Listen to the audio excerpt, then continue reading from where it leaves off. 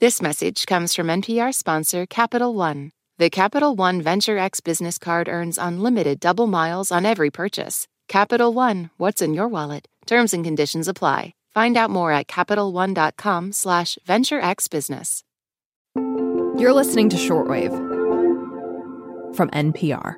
Hey, Shortwavers. Today, we're going to talk about new ways to treat severe epilepsy, which means we have summoned NPR's resident brainophile, Mr. Jon Hamilton. Hello, Jon. Hey, Aaron. So I understand you were recently in California reporting on some cutting-edge advances in epilepsy care. I was at the University of California, San Diego. They have a major epilepsy center there, and it does a lot of research on diagnosing and treating the disorder.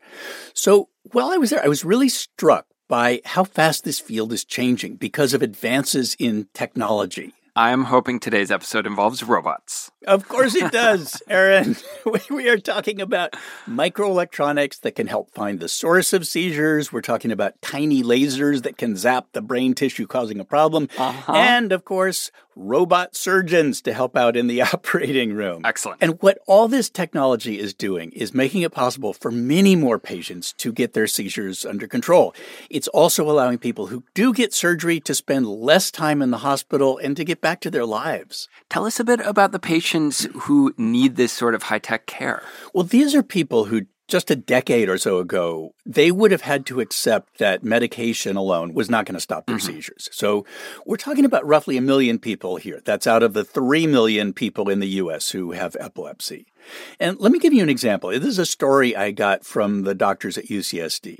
They told me about a man who had been having seizures for well over a decade. Drugs didn't stop them, and the doctors told him he wasn't a good candidate for surgery.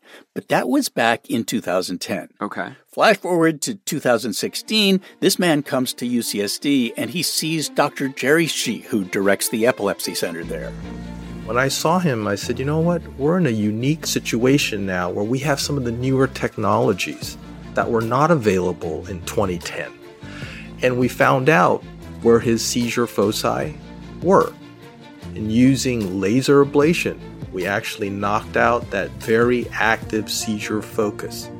And he has subsequently been seizure-free. So today on the show, how technology is changing the way we diagnose and treat epilepsy. I'm Aaron Scott, and you're listening to Shortwave, the daily science podcast from NPR.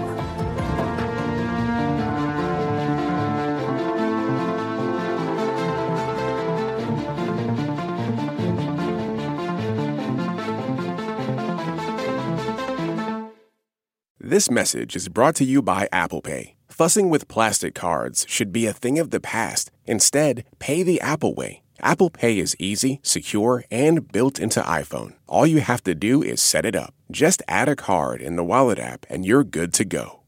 This message comes from NPR sponsor REI Co-op. REI has gear, clothing, classes, and advice for camping and glamping, biking and hiking, axing and snacksing. Visit your local REI Co-op or rei.com for the 1,000,001 ways to opt outside. Okay, Jon, before we dive into the tech, can you remind us what epileptic seizures are and what causes them? So doctors often describe an epileptic seizure as a sort of electrical storm in the brain. The cause is typically a group of brain cells that are just malfunctioning. You have these neurons that lose their normal firing patterns, and they start producing these bursts of activity.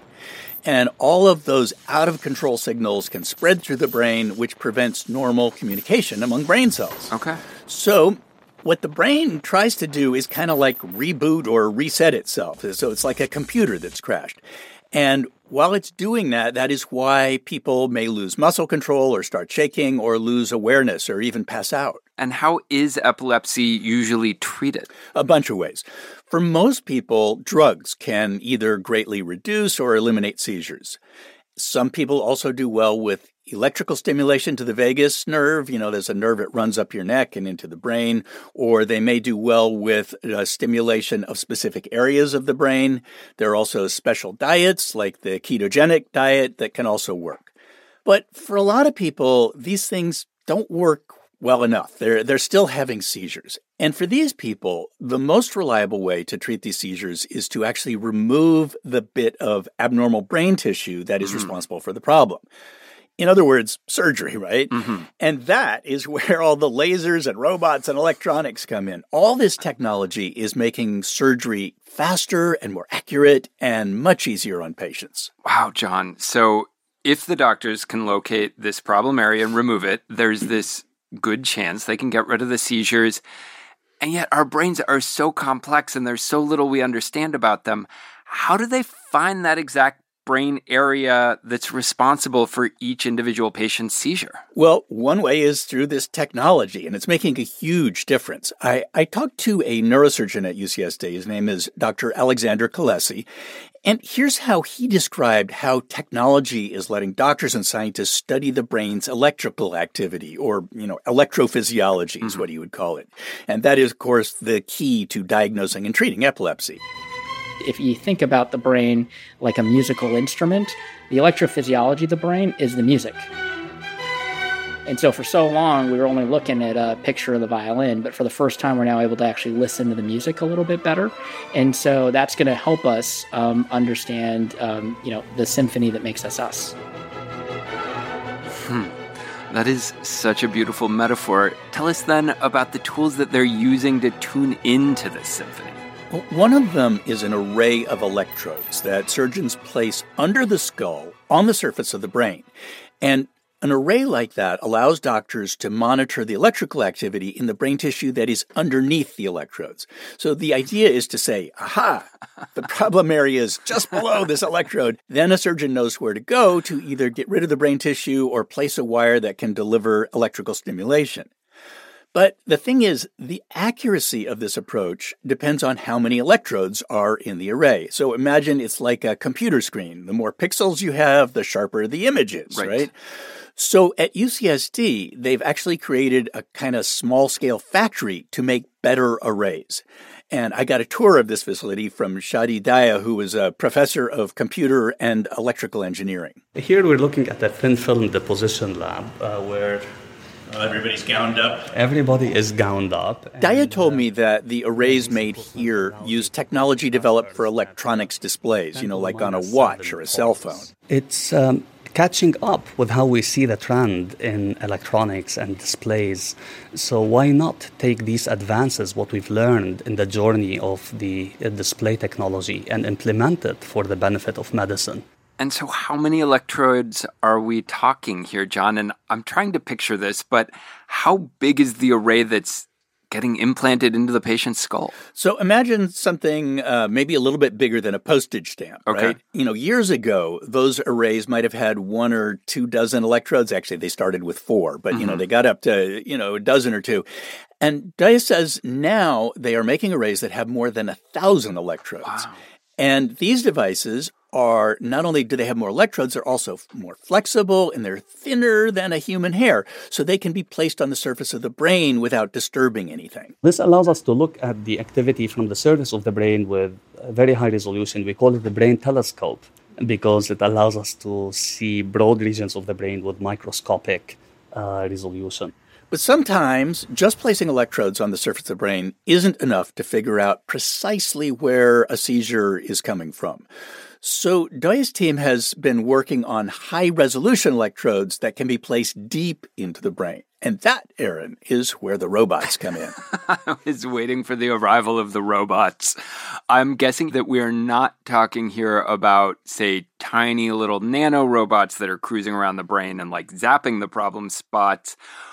But what are the robots actually doing? Well, they're helpers. And they can be a big help, it turns out, in the operating room, because you've got these depth electrodes, the ones that go deep into the brain, and they have to be placed in exactly the right spot. And that's where even a surgeon that has really great hands, they've got limits to how precise they can be. So at UCSD, the surgeons have been using a robotic system called ROSA. I spoke about it with Dr. Sharona Benheim, who directs the surgical epilepsy program. The ROSA robot has become an incredible tool for specifically this type of surgery because it allows us to fuse our MRI, essentially in real time with the three-dimensional space of the patient's head, and it then allows us to essentially steer in stereotactic place a surgical arm that takes us right to our target. And of course, finding the right target is the key to stopping a patient's seizures. Wow. So I'm trying to picture how this works. Are they drilling like a little hole through the skull, and then this tiny surgical arm with the laser is basically kind of going in and navigating the brain to find that exact spot? Exactly. So back in the day, surgeons used a scalpel to remove a brain area that was causing seizures.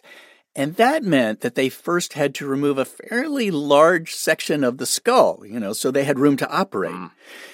Benheim told me that now, with a laser, surgery usually requires only making this tiny incision in the scalp and then drilling a tiny hole in the skull. So this is a hole that is smaller than the diameter of, say, a number 2 pencil, right? Really small. And that means the recovery is a lot quicker, and usually patients can go home just a day after surgery. Wow. So I have to ask, because I like to think we're using all of our brain, is that part that's getting removed doing something? Like, is something being lost by removing this part that's triggering the seizures, or are our brains actually resilient enough that they can patch over that removed area?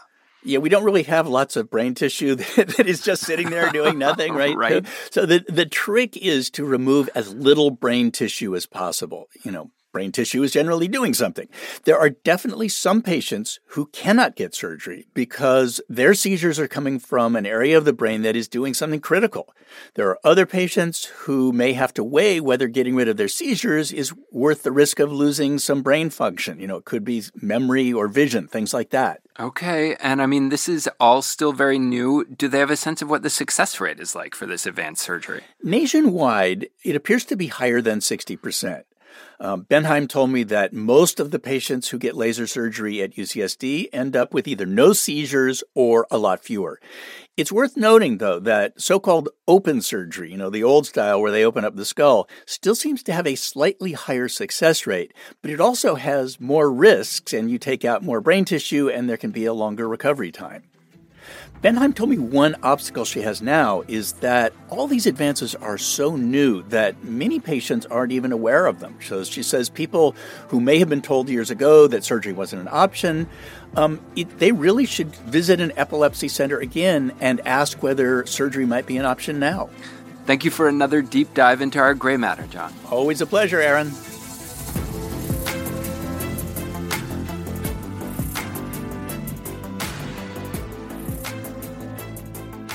Before we wrap up, a quick shout out to our Shortwave Plus listeners. Thank you, thank you, thank you. Your support means the world to us. Shortwave Plus helps support our show, so if you're a regular listener and you're not signed up, we'd love for you to join. It means you get to enjoy every episode without sponsor interruptions. Find out more at plus.npr.org/shortwave.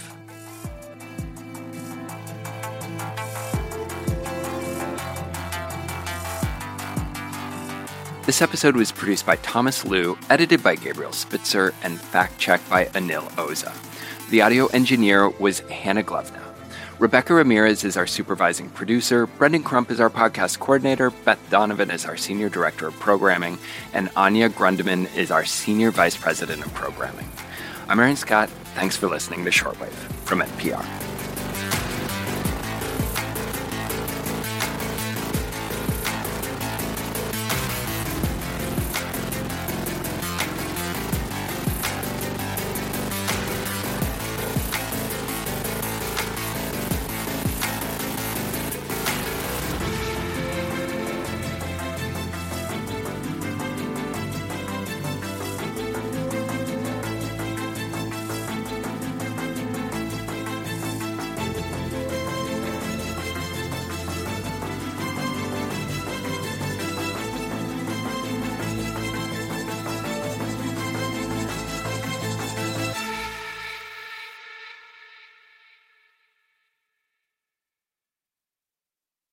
This message comes from EarthX. This April, the EarthX 2024 Congress of Conferences is the sustainability summit you won't want to miss. 5 days of conferences covering the built environment, the natural environment, e-capital, oceans, and conservation. EarthX brings together business executives, nonprofits, and educators to engage in powerful conversations about energy, tech, media, and beyond for one important mission: protecting the planet. Please join them and register at earthx.org. Support for NPR and the following message come from IXL Learning. IXL Learning uses advanced algorithms to give the right help to each kid no matter the age or personality. Get an exclusive 20% off IXL membership when you sign up today at IXL.com/NPR. Dune Part 2 is this year's first big movie. It's an epic space opera that delivers plenty of spaceships and big explosions, like any good sci-fi blockbuster should, but it also tackles themes of rebellion, religion, and the use and abuse of political power. That's a lot to chew on, so listen to NPR's Pop Culture Happy Hour podcast.